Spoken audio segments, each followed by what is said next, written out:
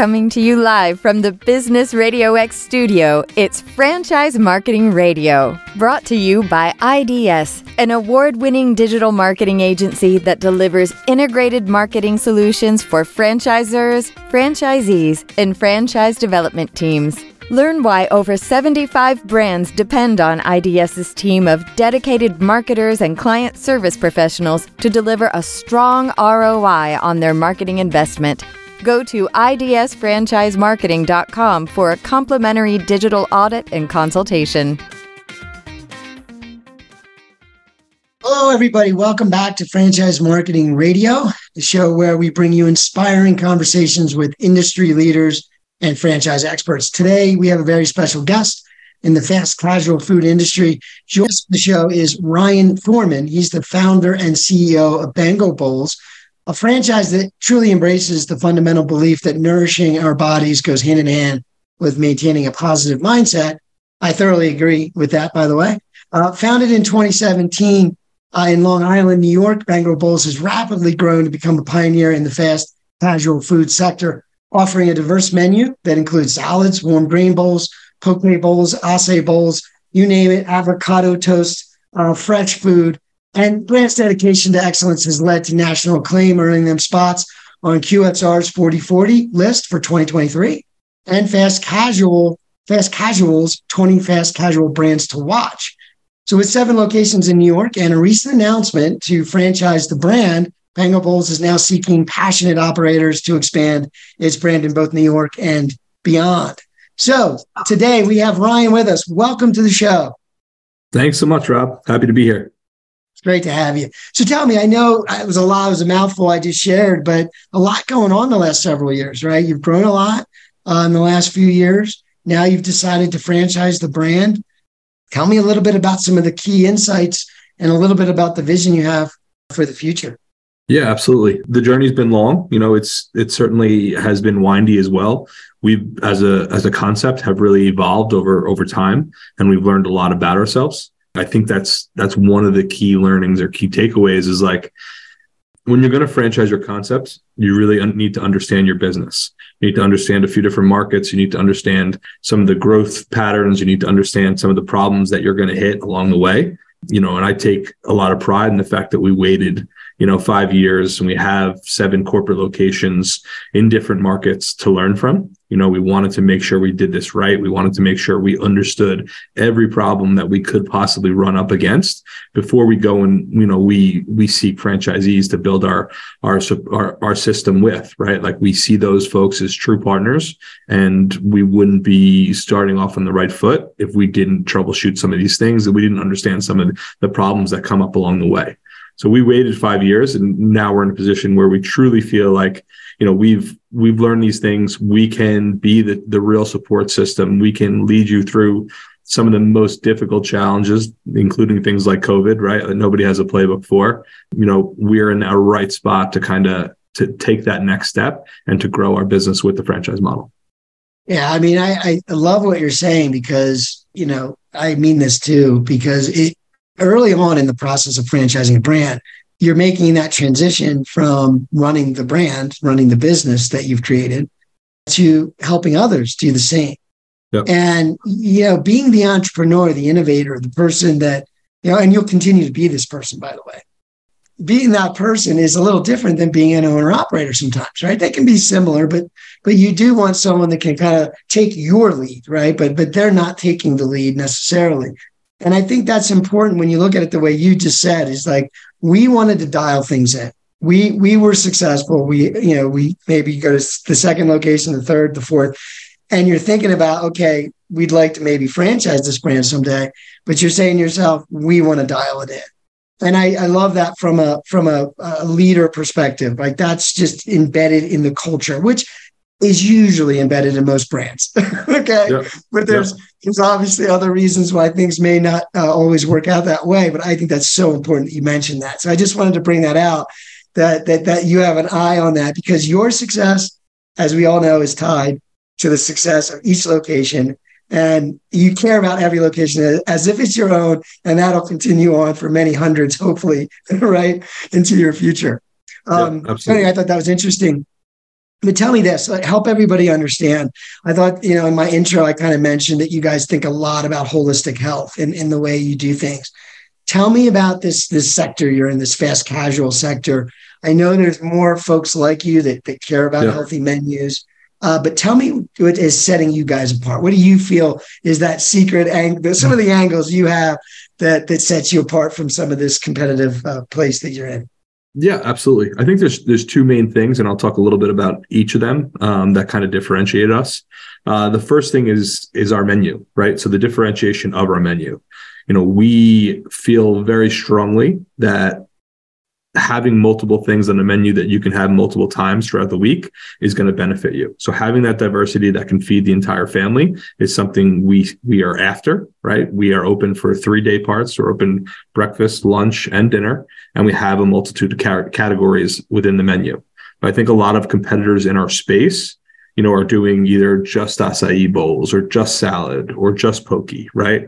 And there's some really good things about that. But I think with the way today's world is and wanting customization, right? So like 20 years ago, Chipotle was the big thing because you can customize your meal, right? Now people want to customize everything, not just their meal, not that their individual item. They want to customize, they want to pick from 4 different places, right? They want to use a marketplace. They want to choose multiple things from multiple areas and feed 15 to 20 people, right? So the way to do that is by differentiating your menu a little bit. And some people will say, okay, but now you're making your system a little bit more complex, right? But that's something we've always had in mind. And everything we do from an operational standpoint is built with simplicity, right? So although our menu does have some differentiation and it does have multiple categories, everything we build in the store is built with simplicity. We try to follow the rules at 3 steps. Everything we build, we try to make it in 3 steps. Now, I'd be lying if I said everything's done in 3 steps, but we try to follow that rule. So if it's going to take 6 steps, it's completely off, right? If some things might take 4, there are a few that might take 5. But keeping that simplicity at top of mind allows us to really hone in on allowing to differentiate, allowing to us to really attack that veto vote, right? What people talk about a lot. Like if you have a whole family, right, and everyone doesn't want an acai bowl, guess what? You're not coming to just the acai bowl place. But if you have acai bowls, kids want an acai bowl, mom wants a salad, dad wants a poke bowl, like guess what? Now we just got you, and we probably got you a few times throughout the week, right? There's only a few ways to make money in the restaurant business: drive new customers, get those customers to come more often, or get them to spend more money, right? So looking at that and identifying those 3 things and how to really go at those, our model really lends itself to those. So that's the differentiation of the menu is our one key differentiator. The second key differentiator, you want to chime in there? That's I was going to say I want to just comment on the menu itself, the brilliance of what you described. I thought it's important. You said the 3 things that grow a business. So it was what? It was they spend more, right? It was net new getting more customers, right? So getting new customers. More people, more net new, more people. Getting customers to spend. Yep, go ahead. I'm sorry. Spend more. No, you go ahead. Get them to spend more. And then the third thing was? Get them to come more often. Okay. You're right. And to engineer the menu so that it drives that naturally is what I heard. And I don't know if everybody else did. Right. In other words, you have a good reason to come multiple times, right? Like going and get 3 Big Macs a week would make you feel good, right? Yeah, I had to go to lunch 3 times, or I went to breakfast and had an Egg McMuffin. And I don't mean to call those things out, but they are what they are. But it wouldn't be something where you would have that repeat necessarily. With your menu, it's more like I can have a healthy breakfast, or I can shift over to a healthy dinner, or I have these different things. I can do something small and simple, like in the morning, or something more, stick to my ribs later in the day kind of thing, right? Yep. And so again, you have to be thoughtful about those things, right? Like you're saying, right? So you're saying, let's create this reason for this person to come back more often, use it for different reasons in their life, right? Instead of different brands for different purposes, like you and I both grew up with, really. So cool. Got you. So you were saying, okay, so the differentiation of the menu is obviously a key driver, not only of people loving the food and it being good for you, but of just from a business standpoint, helping it to grow. Tell me the next one that you were going to share. The next one is our emphasis on flavor and how that plays with the health benefits, right? So we all know the far to one side where everything's organic. We're not really using any seasonings. Things are a little bit dry, a little bit bland, right? That is not us. We put as much emphasis on flavor as we do the health benefits. So yes, we want everything on our menu to be healthy, but we also want everything on our menu to taste amazing. And if it doesn't taste amazing, like, we're not putting it on our menu, right? So we believe, kind of going back to that positive mindset, we believe that if you're going to sustain a healthy lifestyle, you have to actually enjoy what you put in your body, right? So everyone can do a crash diet. You could do 1,000 calories and you could be miserable all day long and thinking about what you're going to eat. You could do a cleanse, have nothing, right? Like, we understand all those things, and not to say those are wrong, but if you want to truly sustain that healthy lifestyle, it's about consistency, right? Which we probably heard a million times. And whether it's a workout plan or a diet plan, like, that consistency is key. And we are just firm believers that in order to drive consistency, you have to drive actually liking it, right? So we're not just going to put a bland menu item on and you not enjoy it and you got to hold your nose to get it down. Like, everything on the menu tastes great. It really does. And that's the other thing that helps drive those repeat businesses, right? Like, we have some marketing campaigns that, we say salt and pepper. Hell yeah, we use it. Like, we use seasoning. We had an item on the menu. We just took it off, cornbread croutons, right? Cornbread croutons, definitely not going to be on a lot of, Eat Well magazines, right? Not going to be the top thing of this is the healthiest thing for you. But guess what? Sometimes a little indulgence, they taste amazing. So it's really teetering on a little bit of indulgence sometimes, but also, that flavor component, there's a fine balance, right? And we try to stay on that line of being healthy, but also tasting amazing. Yeah. I was just thinking when you were saying, you could do these things that might be healthy or have healthy effects. And then I'm thinking, to get those things done, it's like being a Navy SEAL. You could be a Navy SEAL and deal with hell all day and be good at it, but very few can be a Navy 100%. SEAL. Right. It's just not real. It's not realistic, right? Like, we could go on Instagram and we could scroll through all these fitness models and look at them, but like, that's not your average person, right? Like, and that's not your broad customer base. The mass majority of people are just trying to do a little bit better, right? And that's kind of our vision, is we actually want to be the leading national brand in better for you, and I know you hear that, like, the better for you space a lot, but we are about making better choices. And it's not always about making the perfect choice. It's about making the better choice. Yeah. It's a balance, like you said. You're also not going to be as decadent as certain meals, certain restaurants, right? You're in a category of, we're a little bit about both. We're about health and eating good food, right?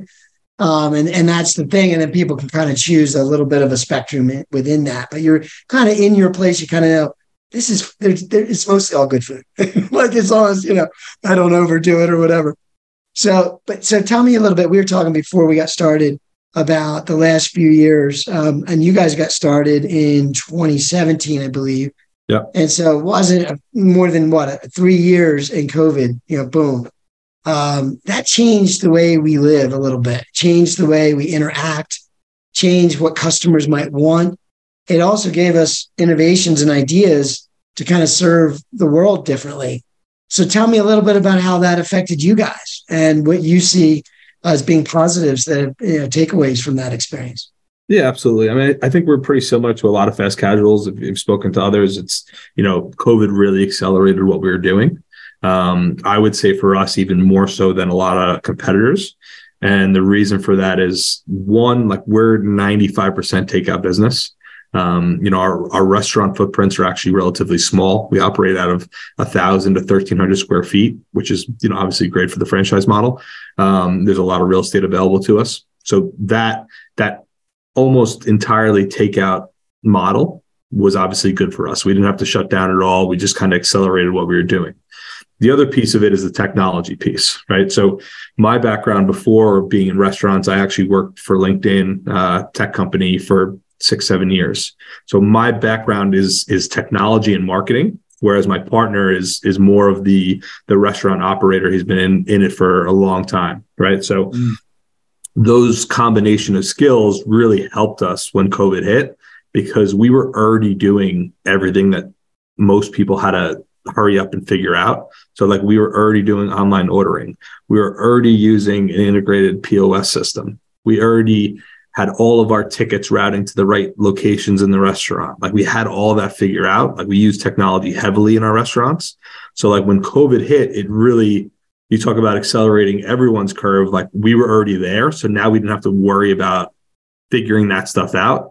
Now it was like, okay, how do we just drive people here to get them to try our food, right? So it was a little bit different for a lot of people. For us, we were in a good spot and we were able to really just worry about outbound marketing opposed to like internal operations. Yeah. No, that's beautiful.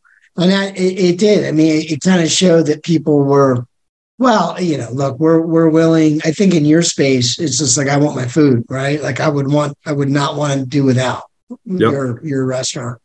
So it's like, just let me come and get it. And, whatever ways that you offer. But I think it just spurred more ideas of how we can service people. But you were built that way. You were kind of built to be fast and virtual if needed. So tell me a little bit about the decision to franchise, right? So you and your partners, it's interesting. You come from my world probably, right? Like I do a lot of tech and, grew up in the late 90s with the internet happening, and kind of interesting seeing the LinkedIns of the world emerge. and now here they are. But anyway, so in terms of you made this decision to franchise, tell me a little bit about what went into that with you guys, you and your partner, whether that was sort of the intention or that kind of evolved as you guys got some success going. But tell me a little bit about what went into the decision. And then a little bit about like, okay, you're expanding now, looking for some potential partners. What do you think goes into that candidate? Who are the people you're looking for to kind of join the family, if you will? Yeah, absolutely. The decision to franchise was over several years. As I mentioned, when we first started Bango Bowls, I was actually still at LinkedIn. Like this was a little bit of a side project for me. My best friend of 30 years, we have in our hospitality group, we actually have two concepts. We have a concept called the Tap Room and Bango Bowls. So my partner primarily focuses attention on Tap Room. And that was the first restaurant created. I was still working at LinkedIn at this time. And that's when Bango Bowls was kind of born. So I did a lot of the back end stuff, a lot of the marketing, a lot of the admin stuff. And as the concept grew and we got some success, that's when I came and I took over as the CEO of Bango Bowls. So I've been in this role for almost 4 years now. And we always had tons of inquiries for franchising, right? Like there are always a million people coming in. I mean, we probably had 200 inquiries in the 3 years that we just said, hey, we're not franchising. We're going to grow this thing corporately. That's the decision we're going to make, and we're going to stick to it. And a lot of that was driven by me, right? Because at that time I was the owner operator and we were operating a lot of stores. So like dealing with all the issues that you see come up and then saying, okay, I'm going to bring on a whole new network of franchisees. Like it's just something I couldn't wrap my mind around. Right. Like I couldn't say like, okay, I'm going to run these successful corporate stores and then run a successful franchise operation as well. Like I couldn't get there. And that was a part of my learning and my growth as a leader. Right. So as we continue to grow, you realize, okay, now we can start to put some infrastructure in place. And now my role is not about worrying about the store getting open every day. Now my role is about building the team around me to make sure the store gets open every day and all the other verticals, right? Like, so my primary focus is like finding the most high quality talent in every vertical within the company so we can continue to grow, right? And as an owner operator, like, for me, that was the most challenging part of my growth, and I'm still going through it every day, like letting go of that control and learning that you have to hire people that are better than you. Like I said, I was an operator, but only an operator for 2 years. Like now we have, a director of operations who came from Noodles & Co., who's been doing this for 20 years and can operate circles around me. Right. So like I could have let that hurt my ego, but I said, you know what, let's look at this guy who's 10 times better at this. Let him fix our operation a little bit. Let him make us a little bit more efficient and scalable. And let's make that decision to franchise, doing so with building the right team and the right support structure around us. Gotcha. Yeah. No, I hear that a lot from everybody. But especially when we have these conversations, about how to grow and scale. And, in small businesses, which franchising in general is a collection of small business people. Yeah. And LinkedIn would be the opposite of the pendulum, right? Yeah. They were born out of money, and they knew exactly what you're saying. They went and got the smartest people and built a foundation and built a company, and they kept doing that, kept bringing in the smartest people. Yeah. And, that's what you have to be good at as a leader, is the smartest people, putting the smartest people in those particular seats. That's the hard part. And you're right. What I've noticed in this world of small business operators that we're in, called franchising, it is a hard thing to let go of, right? 100%.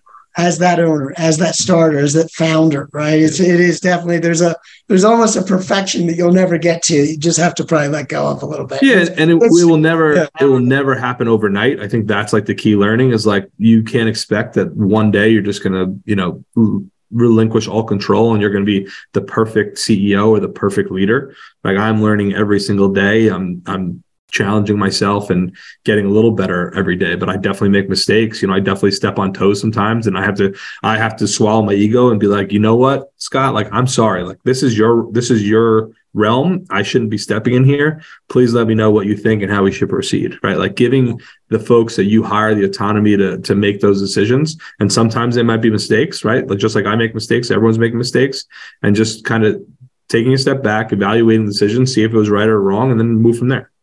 Yeah, that's the only way you'll get to that scalable part where they can do what you do. Yep. And you can trust in that. So that's cool. That's a business principle right there that I always love to bring out. So tell me a little bit about expansion. So, like, you're in New York, obviously well known in Long Island, probably that area. Tell me a little bit about, like, where you want to expand first, how you go about choosing that. Like, tell me more. Yeah, absolutely. So our corporate stores are in 2 markets. We have 5 stores here on Long Island, and then we have 2 up in Westchester County, which is just north of the city of Manhattan. So having a little bit of experience in 2 markets from a corporate standpoint and having that infrastructure is actually very beneficial, right? So, like, as we add franchisees, we have a little bit of brand recognition. For us, like, our first wave of franchising, we definitely want to try to fill out our market that already knows us. So continue to fill in Long Island and Westchester area.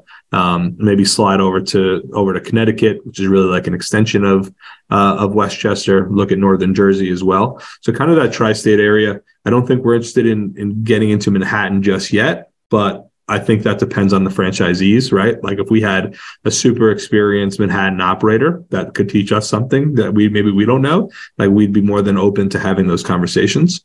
So I think every conversation is a little different, right? Like, we are open to 2 different types of operators.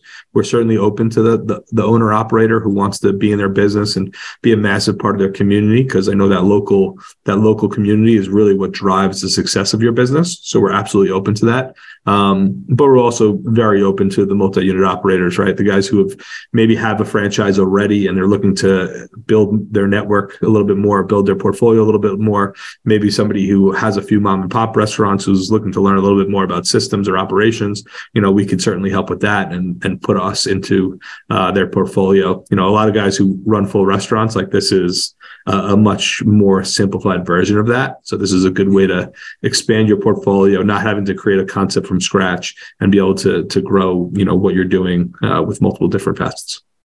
Interesting. All right. So it sounds like a very diverse way to actually partner with the brand. And, so you're saying you could almost incorporate the brand into something already running, or would it be just modifying it and evolving it into the full?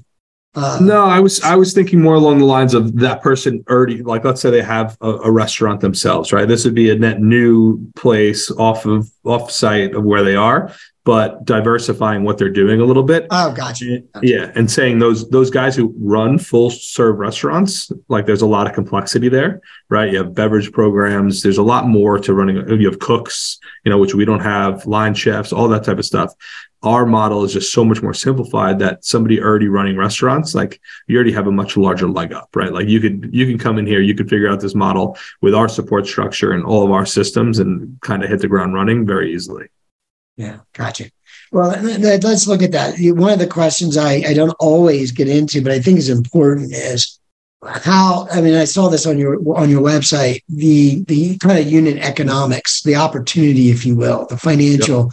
We heard about the impact, right? Where, you're doing, I think you're impacting people's lives whenever you serve them great food, and especially interesting, new, healthy food. And you'll always be evolving with that. But tell us about the business itself, right? What gets people excited is, wow, what can I do with this financially speaking? So a little bit about like, what would it take? You could just talk about a range, but what does it take to get this started? And then what is the potential of running one or more of these locations? Yeah, no doubt. Just generally speaking. Our goal as owners, like you talked about the reason franchising previously, like our goal as owners was always to hit $1 million in AUVs, right? Like that's what we said. We want to get after $1 million in AUVs, and that's the goal we set 2 years ago. Let's get after $1 million in AUVs, and then we feel like this concept is truly franchisable, right? Like that is a very good, successful business that we can really put our name behind, our sport behind, and driving new people to join our system, right? So like that was the goal. We certainly have attained that. We have, a few locations that are around 1.1, 1.2. Our AUV right now in the entire system is about 850. So when you think about that, and then you also put into the real estate piece of it. So like I said before, we operate out of roughly 1,000 to 1,300 square feet. So when you take that AUV and then you put it in that footprint, then you're like, okay, wow. And it's all in suburbs now, right? Like, so now it's like, all right, we're really doing high numbers in a very small footprint. So that starts to get people's attention, right? The next piece of it is the real estate and the development piece, right? So real estate, I mentioned that footprint. Like if you're looking for a 2,500, 3,000 square foot restaurant, there's not a lot of inventory out there. It's a challenging thing to find. If you're looking for 1,000 square feet or 1,200 square feet, guess what? I could drive down the street and maybe find 15 locations today that I think could be good potential Bango Bowls locations. So that's a big benefit. Second benefit is what our build out looks like, right? So I mentioned we don't have cooks, we don't have line chefs, anything like that. We use one singular oven to run all of our stores. We're a scratch kitchen. We make all of our produce fresh in house. We're roasting vegetables. All of our protein is cooked daily, chicken, tofu, shrimp. And we're all doing that with a Rationale combination oven, which is both steam and convection. That oven plays into our technology piece as well, right? So those ovens I could program from my couch. All I have to do is set up the recipes, and then the staff inside the building, all they have to do is push buttons and load the racks. So like the name of our game is all about the prep, right? So we don't have skilled chefs. We don't have any chefs at all. We don't have any line cooks. Like our busiest stores have some prep folks, but that's really it. So we're using today's workforce.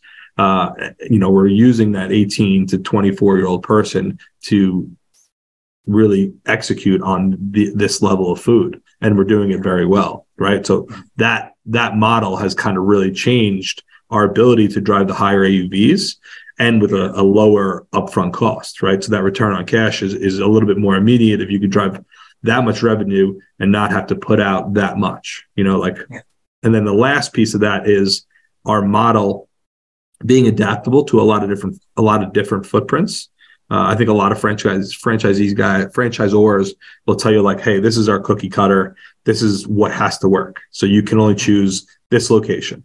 Ours is so adaptable based on the simplicity is that like we're looking for second generation restaurants, right? Like we can go into those and all the sewage is already done. The electric's done. The plumbing's done. So we're doing facelifts. We're getting in for under $200,000, right?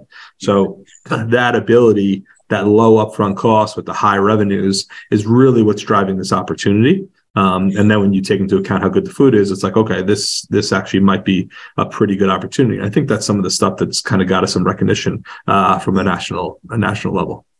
Yeah, no, I love it. It's very, very dialed in terms of thinking it through, right? And again, the quality of the food with an operation like this and the uniqueness of it, and so the quality of the taste and the good for you part of it, right? And then the unique different things that you offer, I think is the marketing, right? So for anyone, we didn't talk as much about marketing But again, I've said this many times with these concepts where if you love something, you're going to keep doing it, right? Like it's like you said earlier, if you like the taste of something that's good for you, you'll do it regularly. Then you start mixing it up where it's part of your breakfast routine, a little bit of your dinner, maybe your weekend routine. You know what I mean? And it hits multiple. And that's the growth model. And then you're telling people and you're reviewing the site. They're reviewing the location, saying how great it is. You're telling your friends. So that's all good. That drives revenue. That makes it a little easier for the operator. Tell me a little bit more, though, how you look at marketing. And, you know, again, you're a tech person with a tech background. How do you approach the digital side of things? What are you thinking are the check boxes that have to be there when you get someone started? Yeah, absolutely. Great question. Yeah, that is my background. That's definitely my larger skill set. It's what I think about probably most to a fault at times. But everything is kind of driven through our loyalty program. You know, we're certainly using all the digital channels. We're using search, we're using social to drive net new customers and make people aware of us, right? But we know that the most amount of value is coming from those people who have come to us once, right? So we use a loyalty program as our hub for everything we do, right? You come and place an order. You actually don't even have to, you come and place an order for the first time with Bango Bowls. And you could see on our website how like well built that is. A lot of attention and detail that's gone into that. And the same thing for our app, right? So you come, you place an order. You're now in our system, right? That is now our engine. So our goal as marketers, not even as restaurateurs, our goal is to get you from 1 to 3 as quickly as possible, right? We know if we get you to come 3 times, you're that much more likely to be a loyal customer, right? So everything we build on the marketing end kind of speaks to that. So you come in, you order an acai bowl for the first time, we send you a thank you via email or a push notification, right? We're also going to send you an offer to come back for your second time, right? Hey, thanks for coming. Loved, what you had.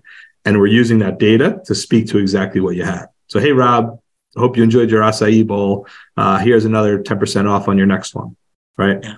Or here's another 10% off on our salad category to make you work your way around the menu, right? Then you come back in, we send you another automated thank you with a third offer. Hey, hope you enjoyed this. Why don't you come back one more time, right? So we're heavy in the beginning. We really try to get you back 3 times in that first 2 weeks. And there's a lot of thought behind those offers and what the delivery methods are. But we're using that data that is built within our loyalty program to have one-to-one communications with our customers, right? Like the mass marketing, the mass emails, like it doesn't work anymore. You have to speak to your customers. You have to have one-to-one communication. And the more targeted, the more direct you can have conversations with actual products they had, with actual experiences they had, the more likely they are to buy into your product. And that's a marketing philosophy as a whole, not even just restaurant, right? Like the more one-to-one communication you could have, the more likely that person is going to become a loyal customer. And we're applying that philosophy to what we're doing in the restaurant space, right? Like it works the same. So it's really, just about those touch points. Yeah. Yeah. No, I mean, I'm thinking of it's know, like, trust, right? First of all, people have to get to know you a little bit. But you're just hitting the foundation of marketing principles, right? Being relevant, being personal, and the timing being right. And I think, over the last 20 years, let's say, trying to do that has always been different. It's been more challenging or cost more money, or you just can't do that. We've gotten to a place in marketing where people are starting to get used to technologies that enable the timing to be better, the personalization to be better. You know what I mean? The relevance to be on point. And now they're going to expect it. So that's what you're seeing. And I agree with you, because now I'd say the best marketing companies are good at what we just said. And the ones that aren't so good still aren't very good at being relevant, personal, and timely, right? Yeah. But you're going to really set yourself apart in the wrong way if you don't start doing that. So you guys have it built in already. Yeah. And it's like you said, once you get them past that 3, then it becomes a habit, it becomes a lifestyle, and they're always talking about it, right? Yep. So that's the engine that you want to scale from. So that's an amazing, simple, but very powerfully effective model. So before we go, I appreciate you being here, first of all. Can you share a way that people can get a hold of you, the best way, if they happen to be interested in listening in today? Yeah, absolutely. The best way. learn more? Absolutely. I mean, our website. So if you're interested in a franchise opportunity, our website, we have a fully built out franchise site available. You could submit an inquiry there and we'll get right in touch with you to talk about the opportunity. Me personally, as I said, I used to work at LinkedIn, so I'm very active on LinkedIn. And that is definitely the number one place to get me. I try to respond to all messages. So if you're looking to have a one-on-one conversation, I'm more than happy to have a conversation with you there, and then take it offline if that's the case. That sounds good. And that's a tremendous opportunity. I love when guys like you do that. And I say, I would raise my hand just to talk to you for 15 minutes. It would be a good education. So no, that's a tremendous offer, tremendous opportunity. Honestly, I listen to a lot of folks in the business and talk to a lot of brands, and you guys, you have all the ingredients, literally, literally to the business and to the food. One thing I like to say before we close off is, like, I know, like, we talked a lot about the system and a lot about, all the different things that make us unique. One thing that I always tell people in the restaurant business, like, do not forget, like, this is the food business. If your food is not good, you don't have a concept. So all the stuff we talked about is completely irrelevant. So, like, the food is always the most important piece. Like, I know we touched on it, but, like, don't forget that. Like, that is why people come to see you. And then all this other stuff is built off of it. But the food always has to be number one. I say the same thing every time I talk to you guys. It's like the marketing side. Like, if the food is really good, you could almost be a horrible marketer. And still, you and I both know that, right? Especially living where you live. There's a lot of great restaurants that aren't very good marketers, right? 100%. But that's good stuff. Like I said, you got both sides of it, so no reason not to have a thriving business in your neighborhood. So reach out to these guys. Great to have you, Ryan. I hope to have you back as you guys build momentum and continue to do more to disrupt the industry. But great to have you on board, and I hope to have you back again soon sometime. Thanks, Rob. I really appreciate it. You got it.